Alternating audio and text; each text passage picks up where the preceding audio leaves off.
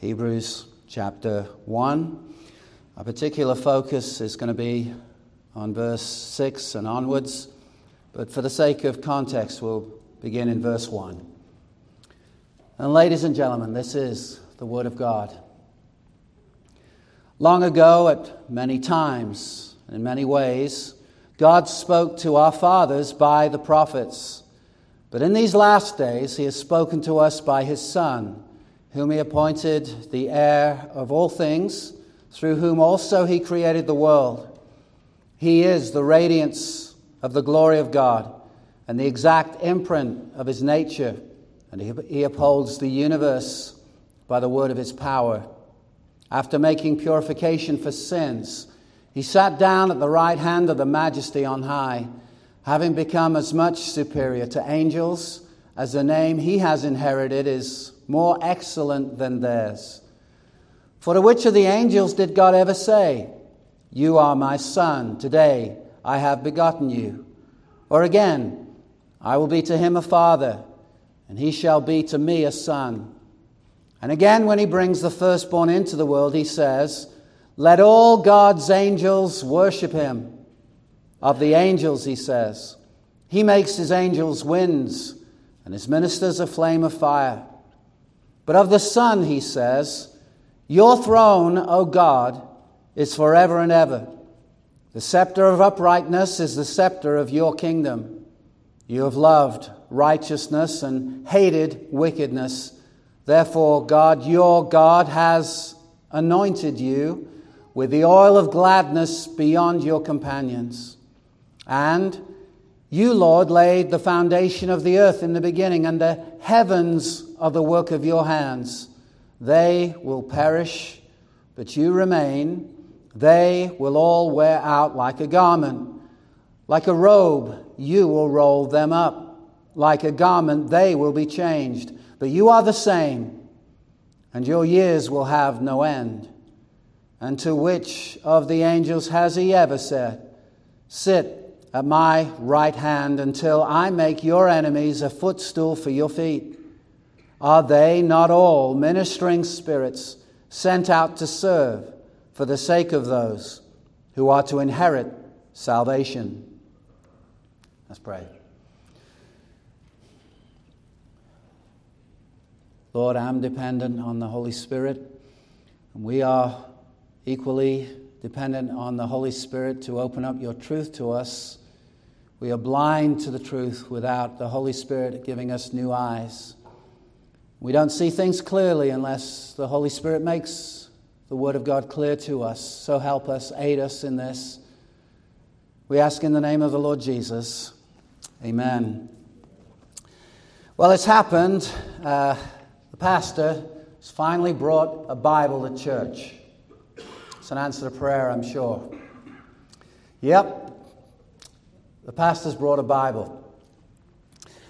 I did, because normally I don't. I don't normally bring a Bible to church. You might think, well, I've seen you with one. Well, what you've seen is a translation of the Bible, a Bible translation. For today, I brought a Bible to church, and it's in two different languages. In fact, the original Bibles were written in three languages: Hebrew, mostly in the Old Testament. There's a little section or two in the book of Daniel that's in Aramaic, but the vast majority is Hebrew. Greek in the New Testament. And so this is a book that starts opposite to most books I have, because it starts at the back, because that's the way Hebrew reads. And so Genesis is right at the end of the book, and you start there and start reading chapter 1, and you've got to go the wrong way. It's a mental thing to go the wrong way to chapter 2, and you go all the way through to the end of the Old Covenant, the Old Testament. And then for the New Testament, you start at the beginning, because that's the way Greek reads, and you start with Matthew in the Greek. If you're interested, you can come see a Bible. Some of you have never seen a Bible. You've been a Christian a long time and haven't seen a Bible. But we bring our translations with us, and I believe we have many good translations. So I brought a Bible. Now, in the field of translation, certain decisions have to be made. For my sins, growing up in England, I learned German in high school. Did 5 years of German, most of which, 98% of it, is all forgotten because I don't use German much. In England, you either learn French or German. Here, it's not the case. But in learning German, there's certain words you come across and you think, whoa, that's different. That doesn't sound anything like English. Take the word in English, gloves, or glove. In German, it's the word Handschuhe. And that does not sound like glove. And when you think about it, the mentality is this. Just as you have shoes for your feet, you also have shoes for your hand. And that's the thinking. And so the German word for gloves is Handschuhe. Can we say that out loud together? Handschuhe. See, you know some German. There it is. Now, when you translate that, say you've got a sentence and you're translating that from German into English, what do? You have a choice to make, because you can take a wooden direct translation of the word Handschuhe and say, you know what? I left my hand shoes in your car. Can you check out and see if that's the case? And that would be a sentence. Or you could say, you know, they won't understand if I talk that way. I better use the word gloves because they probably have an understanding of what that means rather than looking around their car for some kind of hand shoes. That would be very, very different. But you see, that's the choice you make. And so you have a wooden translation, a direct translation, which would be hand shoes. Can you check your car to see if I left my hand shoes there? That would be a direct translation. But most people would never understand it. And so it's better for the translators to think, how will this be understood?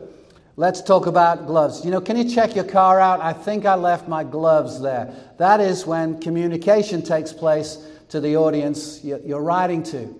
And so in the realm of our English translations, there are those that are more literal, sometimes a little bit more wooden, but they're seeking to be very, very accurate concerning what the original Hebrew and Aramaic and Greek was, and they're seeking to translate those words into English. And so if you were coming across, I don't think you do, but would you come across that little phrase in the Hebrew or the Greek, they would probably try to say hand shoes, and others would say gloves. Now, neither of which are wrong, but the issue is, what are you trying to communicate? Who are you trying to communicate it to? What is your audience?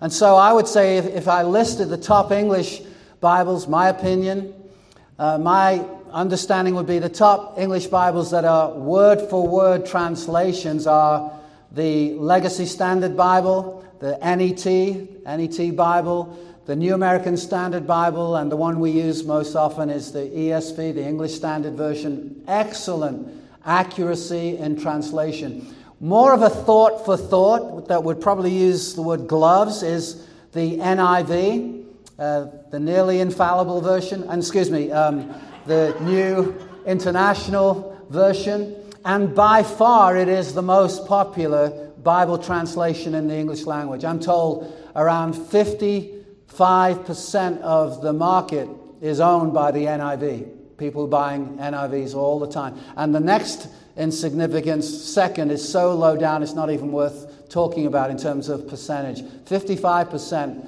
is quite amazing. And what's my view of it? I think it's a very good translation, understanding you're more likely to come across the word gloves rather than hand shoes. So I'm hopefully conveying that to you. As for my own opinion, when I start in my study, when I start in my Bible reading, I want to start with what is the most accurate translation. And so that's why I use the ESV, NASB, and the others I've mentioned.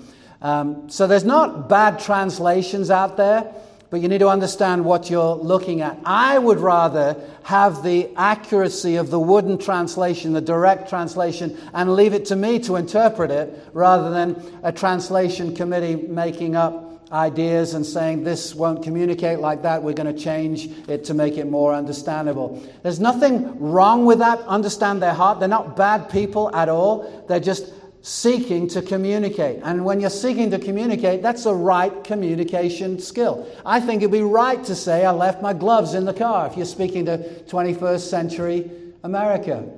So, I want you to be against something. I'm actually not against anything. I just want you to understand what you're looking at. So there's two possibilities when it comes to translation: a literal, wooden, technically accurate translation, shoes for the hand, or gloves, which is a more thought-for-thought translation. And translation committees make all those kind of decisions. In communicating that, there's a reason for it.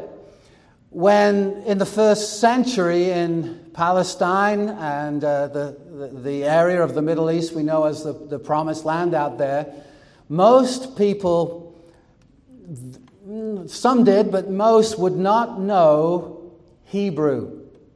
Many would, but we're not absolutely sure how much Hebrew was in vogue at that time. And so even if there was a high percentage or a low percentage, there was a certain sector of the population that wouldn't understand it. And so a translation was made, in fact, a couple of centuries before the time of Christ, maybe 100 years before, where Greek was the language of the people. Alexander the Great had conquered the known world and had made everybody learn Greek. And that was really the providence of God. So when the Gospels went out in Greek, most could understand it. Isn't that a coincidence?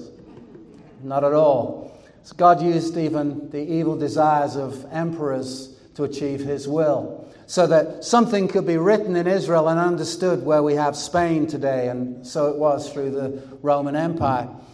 But about 100 years, maybe 200 years before the time of Christ, something was translated, the Hebrew, into the Greek of the people, and it's known as the Septuagint. The Septuagint. In fact, I brought mine with me today. It's actually an English translation of the Septuagint, and you may not have seen one of these, but it's interesting. Reads a little bit different in certain aspects, but it's a Greek translation. Now, obviously, the one I have is in English, of the Hebrew Scriptures. And it's a bit like what you have in your hands when you come to church. You don't bring the original Hebrew or Greek unless you're very well educated. You don't normally bring that to church. You bring a translation. And this was, now hear this, the basic translation that the apostles and certainly the writer of Hebrews used. And so all of this is relevant when we come to Hebrews chapter 1 and verse 6, because there we read, "And again, when he brings the firstborn into the world, he says, 'Let all God's angels worship him.'" And it's a quotation from the Old Testament, except when you go back in your Bible, you don't actually find that as the translation. Found in Deuteronomy 32 and in Psalm 97 and verse 7. What you have before you is a quotation from the Septuagint. It's not found in the Masoretic text, which is a big word, but it is the text that has been endorsed by the rabbis as the official Hebrew text. What we have here is the Septuagint from Deuteronomy 32, verse 43. And you think, you're bamboozling us already. Look, I'm not the cause of the problem here. I'm just explaining it, and I think we'll see that. So what we have in view from this early part of Hebrews is the writer is quoting 7 Old Testament passages, and it's written to those who were very familiar with the Old Testament, and they viewed it as authoritative. And so to establish who Jesus is, the writer is quoting verse after verse after verse from the Old Covenant. And it's describing the exaltation of Christ, his supremacy, especially in this regard, as superior to the angels. 2 of those quotations were found in verse 5, and we discussed that the last time we were here in Hebrews. But in verse 6, we have to ask the question, what's going on here? And I believe it's referring to Christ's second coming. In verse 6, and again, when he brings the firstborn into the world. Firstborn, we talked about that. It's a title of dignity. It's not referring to the time dimension normally in view with firstborn. In fact, in the Old Testament, we see that often, not often, but on occasions, that the firstborn, the right of firstborn was not always 100% given to the one who was born first. You'd think that's the way it would be. but it's a title of dignity and of rule. And David is called, David certainly has the reference to it. We talked about it all last time, if you want to check that out, regarding what firstborn means. It speaks of dignity, in this case majesty. He's the one who is the firstborn, has all the rights of sonship. That's what's going on here. And again, when he brings the firstborn into the world, I think the word again, most scholars would say this, refers to the second coming of Christ, where God declares everybody, all angels, worship him. You might find all of this a little bit bothersome. You think, why don't they go to the Hebrew? Well, again, if you're thinking the guy might not have access to the Hebrew, or else he was familiar, like we would be with the NIV, he's just quoting what he knows, and what he knows would be understood by his audience. And so he's quoting not the Hebrew, the Masoretic text, but what we call the Septuagint. All of this I find very, very interesting. You might not, but it is interesting to some. And if you don't know the original Hebrew or Greek, thank the Lord for translators.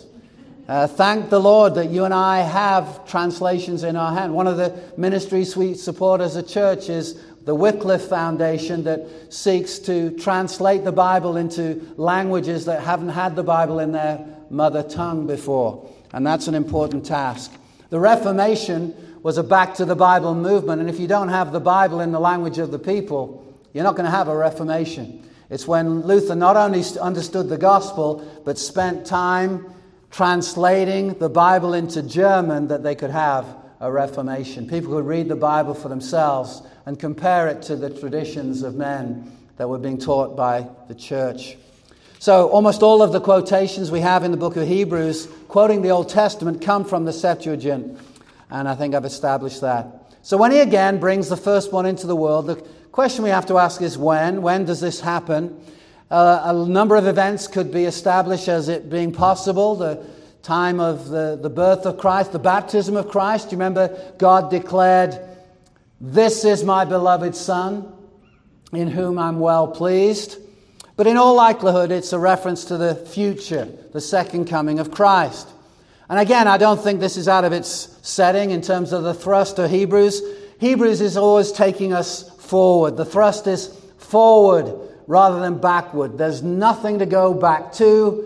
Christ is established as, first of all, the heir of all things. Do you remember that in verse 2? He's appointed the heir of all things. So it begins in the future. Jesus is going to inherit everything, and he's also the creator, through whom also he created the world. So I don't think it's out of place for the writer to then talk about the firstborn coming into the world in terms of his dignity, his majesty at his second coming. So that's the when question. The what question is this. What is this verse communicating? Here it is. Are you ready? All angels are ordered by God to worship the Lord Jesus Christ. That's huge.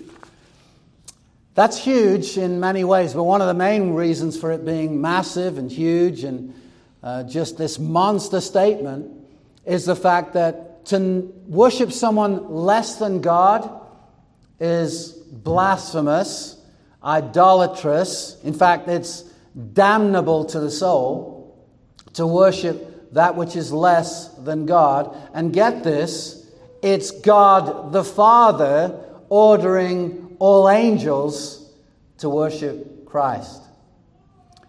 So it would be bad for an angel to do it. But think how much of a monstrous thing it would be for God to do this if Jesus wasn't God himself.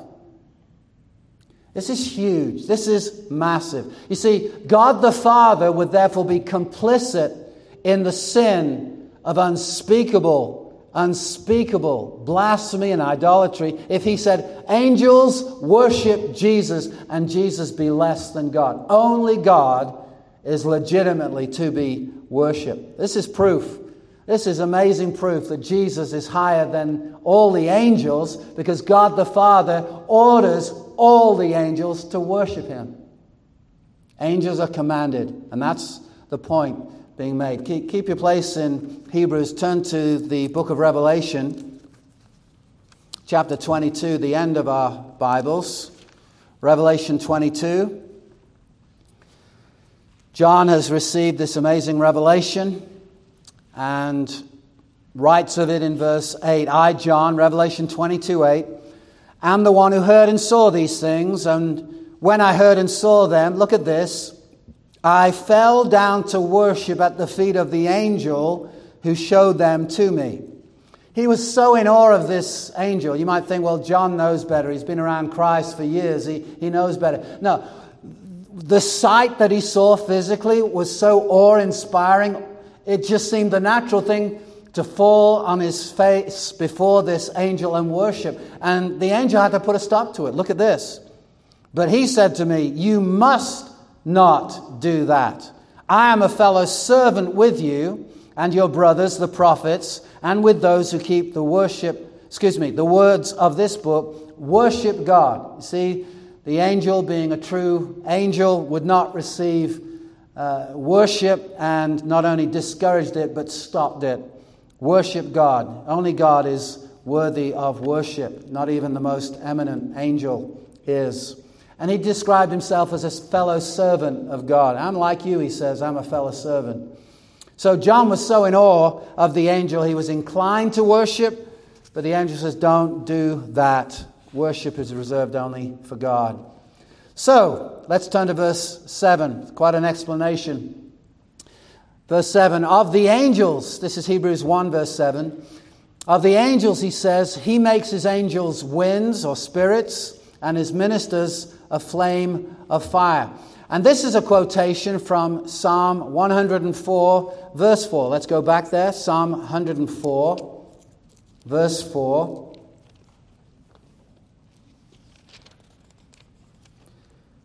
And there's not much in the way of explanation needed in this particular verse. Starting in verse 3, he lays the beams of his chambers on the waters. He makes the clouds his chariot. He rides on the wings of the wind. He, talking of God, makes his messengers winds, his ministers a flame of fire. So this is establishing the fact that angels are servants. Again, the whole thrust of the passage is to show the supremacy of Jesus to all angels. I would say, including in this, is the understanding that no mere man, no prophet, no apostle, no intermediary ever should be worshipped, and Jesus is above them. And so it's not just angels that are in view, but anyone other than God himself. The Hebrew word for wind here is a familiar one, ruach, in Hebrew, and it means three things. Wind, it means spirit, and it means breath. And it's the context that tells us which of those is being utilized. In Genesis 1, it was the Ruach of God that was hovering over the face of the waters. We understand that to be the Holy Spirit rather than holy wind or holy breath. It's context that tells us how a word is to be understood. But let's not miss the point of verse 6. What's been established is angels are servants of the Most High, and God is over them, and God tells them what to do, and they are about His bidding. He makes His angels winds, and His ministers a flame of fire. They're on course only, they operate only to do the will of God. These are the elect angels. Moving on to verse 8. But, now here's the contrast. He's spoken about angels, he's talked about that, he's written about them anyway. But of the Son, in contrast, he says this, your throne, O God, is forever and ever. The scepter of uprightness is the scepter of your kingdom. You've loved righteousness and hated wickedness. Therefore, God, your God, has anointed you with the oil of gladness beyond your companions. Verse 8, of the Son, he says, your throne, O God, is forever and ever. Literally, for the age of the age. As eternity could be wrapped up in a sentence, that's what is in view. Age to age to age to age, He is on the throne. His throne is forever. Don't want you to miss the other glaring thing in verse 8. Here, the Son is identified as God. Of the Son, he says, your throne, O God. In our confession and as Christians, generally we affirm the Trinity, one God in three persons. God the Father, God the Son, God the Holy Spirit. Where is it that we find a verse that speaks of God the Son? Well, here's one of many. Here's the Son addressed as God. All we're doing is saying God the Son when we affirm the elements of the Trinity. The Son is here addressed as God on the throne forever and ever. I'd love to just camp out there and understand this. If you understand just the first 8 verses of Hebrews, you'll never be attracted to any cult, any Christian cult that would deny the divinity of Christ. Jesus is the creator of all things. He's the heir of all things, and he is God himself. His scepter is a scepter of uprightness. He rules. That's what someone who is a king does. He has a scepter of uprightness, and that's the scepter of his kingdom. Everything Jesus does is good. Everything he does is right. Everything he does is holy. And then verse 9 describes the character of this one. You have loved righteousness and hated lawlessness or iniquity. Let me say this. If you truly love something or someone, you actually hate that which is in opposition to it.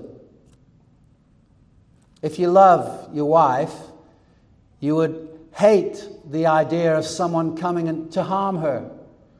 If you love children, you would hate all that would oppose children. You would hate child sacrifice, for example. You would hate child molestation. You would hate it. You would hate child abuse. And you would hate abortion. The most afflicted, the most downtrodden, the most oppressed in our society are the unborn. They are children without a voice. Perhaps you've never considered that. Far more important, I think, than even the quandary of those who sleep the streets and yet they have food. In the case of abortion, you literally have parents paying money to have their children brutally murdered. Think about that. What a blight on our land. Tuesday is a vote. I could never vote for any, I repeat, any political candidate that supports abortion. Amen. I cannot do it. I don't care how much money they put in my pocket. I don't care how much of a life of ease they might promise me. I cannot do it. If you love children, you'll hate that which is opposed to children. Verse 9. 2 persons are in view, each of whom is called God. And there's no way around it. I've seen some kind of the Ali shuffle. I've seen people try to do a whole lot of things in the cults to try and get away from this. But all right, once the dust settles, you're still left with 2 persons here, both of whom are called God. There's no way around it. Let's go to Psalm 45. Keep your finger in the book of Hebrews. Psalm 45.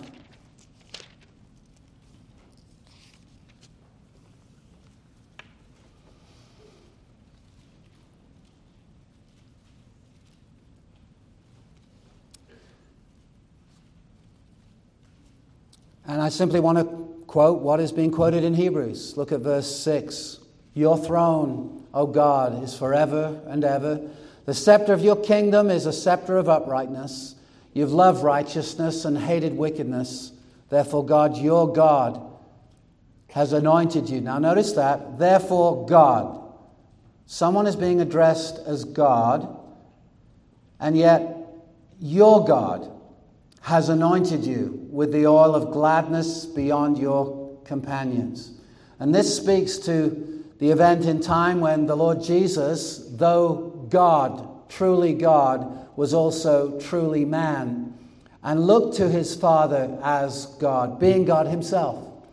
So he's God and yet could pray to God.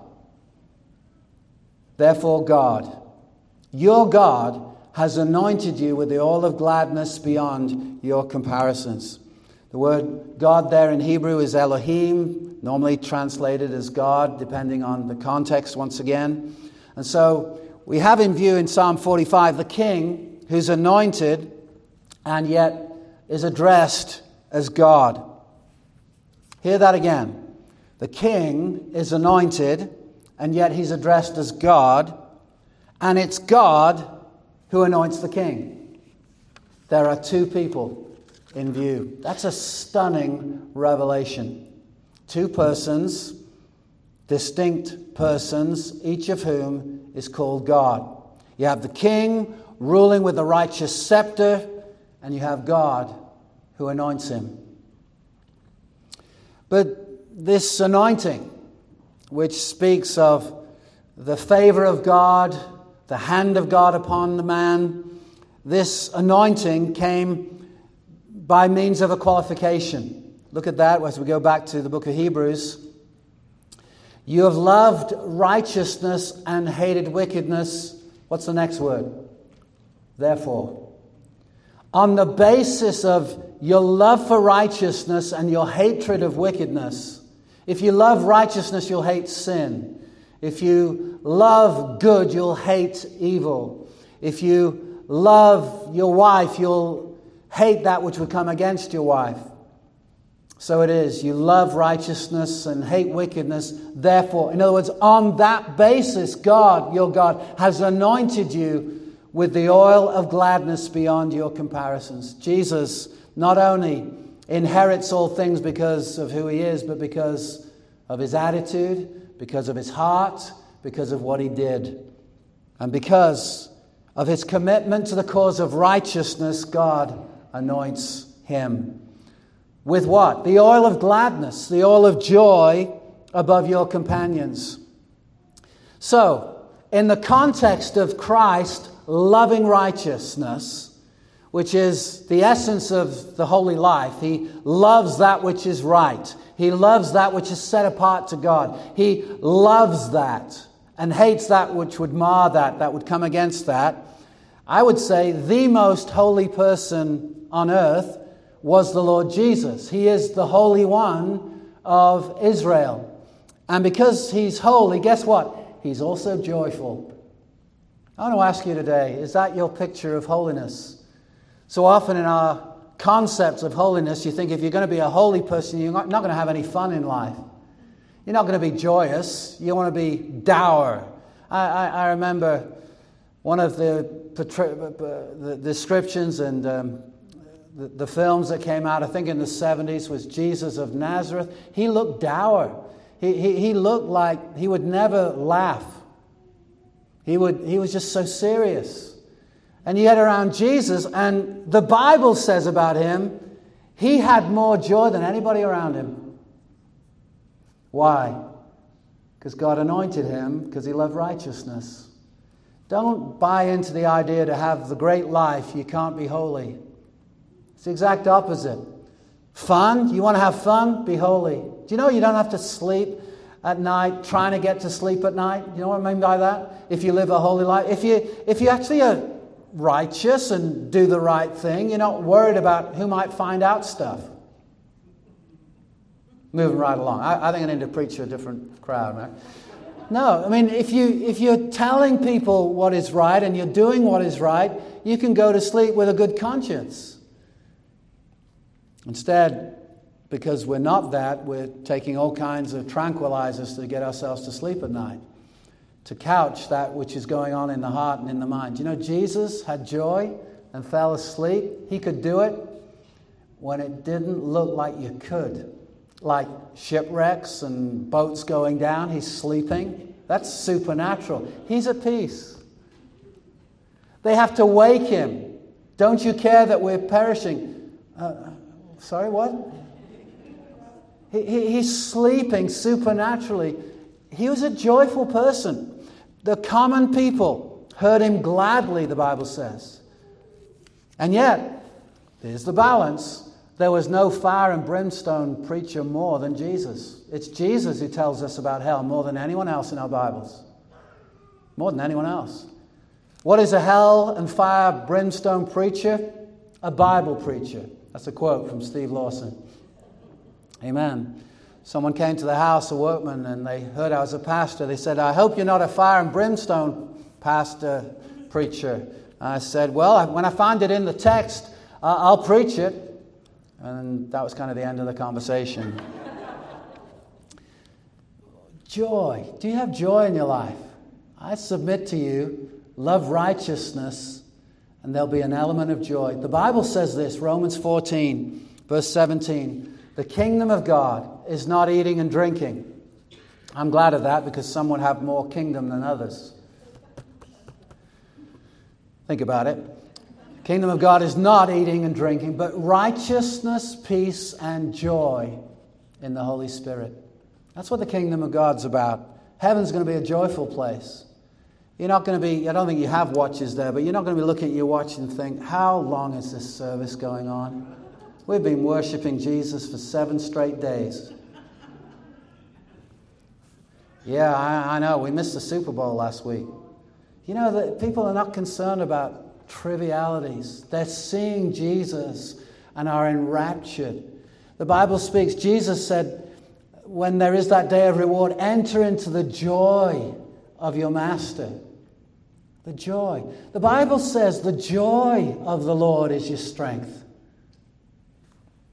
That's why oftentimes we're weak. We're not enjoying our Christian life.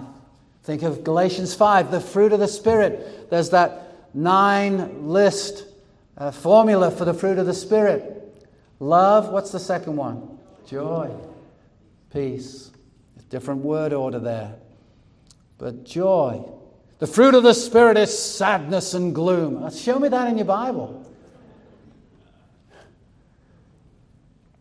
Spurgeon was criticized. I quote him a lot. He's worthy of quotation. But he was funny. Really funny. One lady came up to him and was offended at his humor. And he said, "Lady, you have no idea what I left out."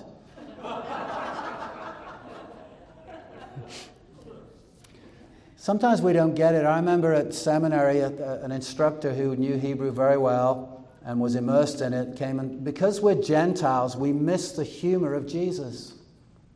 And I was all ears. I thought, tell me.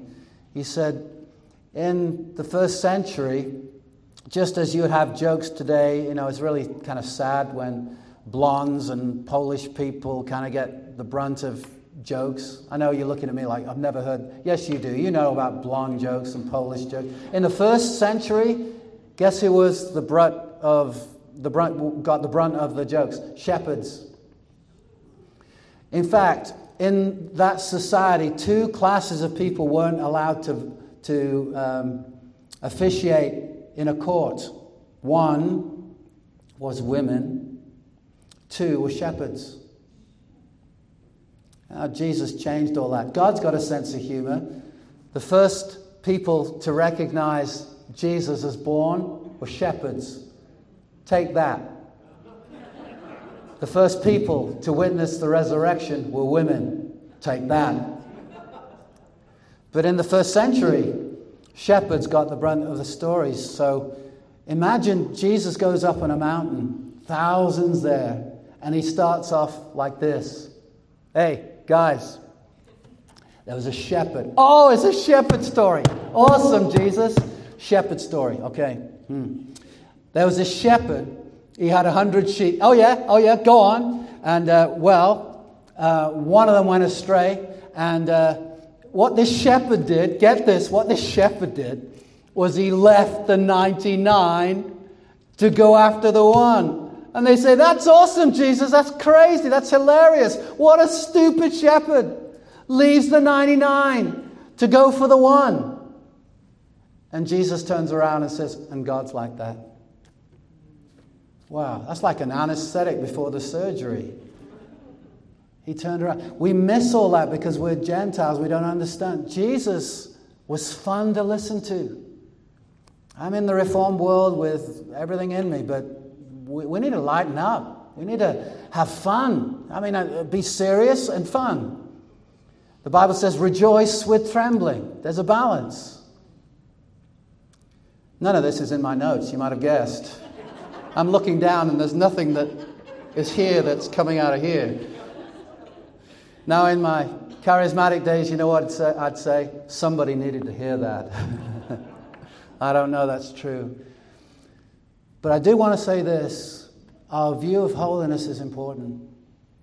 And if you pursue it, you will be a joyful person. Jesus was the most holy and the most joyful. Amen. Look at verse 9. You have loved righteousness, hated wickedness, therefore God your God has anointed you with the oil of gladness beyond your companions.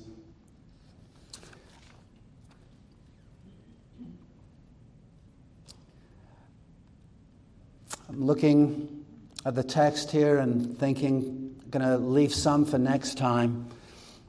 But I want us to understand this. Jesus is worshipped. Never is that discouraged in even the Gospels. Quite the opposite. Jesus, now this is huge. If you've come out of a cult, you'll appreciate this. If you've been in the Jehovah's Witnesses or some cult, you understand this is amazing. Jesus received and welcomed worship. It's one of the many evidences of his deity.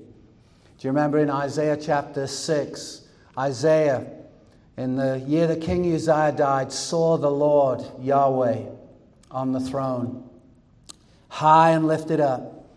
The train of his robe filled the temple, and the angels of God said, Holy, holy, holy. What is remarkable is when John refers to that incident as when Isaiah saw his glory, he speaks and says, that was Jesus. What Isaiah saw, or who Isaiah saw, was the Lord on his throne. You check it out, John 12:41. John says this, writes this, Isaiah said these things because he saw his glory and spoke of him. That's Jesus. Isn't that amazing? John saw the one on the throne, saw his glory, and it's the one we now know as Jesus of Nazareth. On earth, Jesus received worship. Matthew 2:11, the Magi, it says, in seeing the newborn Jesus, it says, fell down and worshipped him. After walking on the water, Matthew 14, verse 33, those in the boat worshipped him, saying, truly you are the Son of God. After the resurrection, Matthew 28, verse 9, we read this, and behold, Jesus met them and said, greetings, and they came up and took hold of his feet and worshipped him. At the ascension, Gospel of Luke 24, verse 52, hear these words, and they worshipped him and returned to Jerusalem with great joy. John chapter 9, a man born blind received the miracle of sight, and now seeing, verse 38, John 9:38, he said, Lord, I believe, and he worshipped him. Ladies and gentlemen, Jesus was worshipped while on earth. And never, ever was this discouraged. Nothing ever suggests that this was inappropriate or illegitimate. Knowing this, you could try that in Washington State or Idaho or Hawaii or Belgium or name the country. But in first century Israel, worshipping anything less than God, death penalty stuff right there. No hint of it. Nothing wrong. Only God is to be worshipped. Everyone knew it, and they worshipped him. See, the worship of any creature is strictly forbidden. In fact, it's damnable idolatry. And yet Jesus didn't reprimand them. Remember, after Jesus appeared to Thomas, Thomas said, my Lord and my God. John chapter 20. Jesus didn't rebuke him and say, oh, you're going a little too far. Thomas. No, he says, you believe because you've seen. Blessed are those who have not seen and yet believe. If you and I understand as we walk through Hebrews, we can't miss this fact. Jesus is God. We'll see more of that next time. It's amazing what we'll see. But this so far, angels, all you angels, you see him, worship him. If that was in any way illegitimate, the Father would be sinning in saying that and commanding that. How do we wrap this up? We need to understand who Jesus is. And when we do, we'll never put him on the same level as any guru, any prophet. Jesus was a prophet, but he is certainly more than that. Any teacher, Jesus was a teacher, but he's more than that. Any rabbi, Jesus was a rabbi, but he's more than that. He's God in the flesh. He's the Word made flesh. In the beginning was the Word was with God, and the Word, finish it for me, was God. That's who Jesus is. This triune God had a plan from all eternity, knowing that man would rebel, knowing that man would sin. His love for the creation and for man, what is man that you would be mindful of him or even think of it? It's amazing that God would love this world in this way by sending his Son into the world, being born of a virgin, living a flawless, perfect, unblemished life before his Father, keeping the entire law of God, and then going to the cross for the glory of God and for the salvation of sinners. There on the cross, the Bible says the Lord, that's the Father, laid on him the iniquity of us all.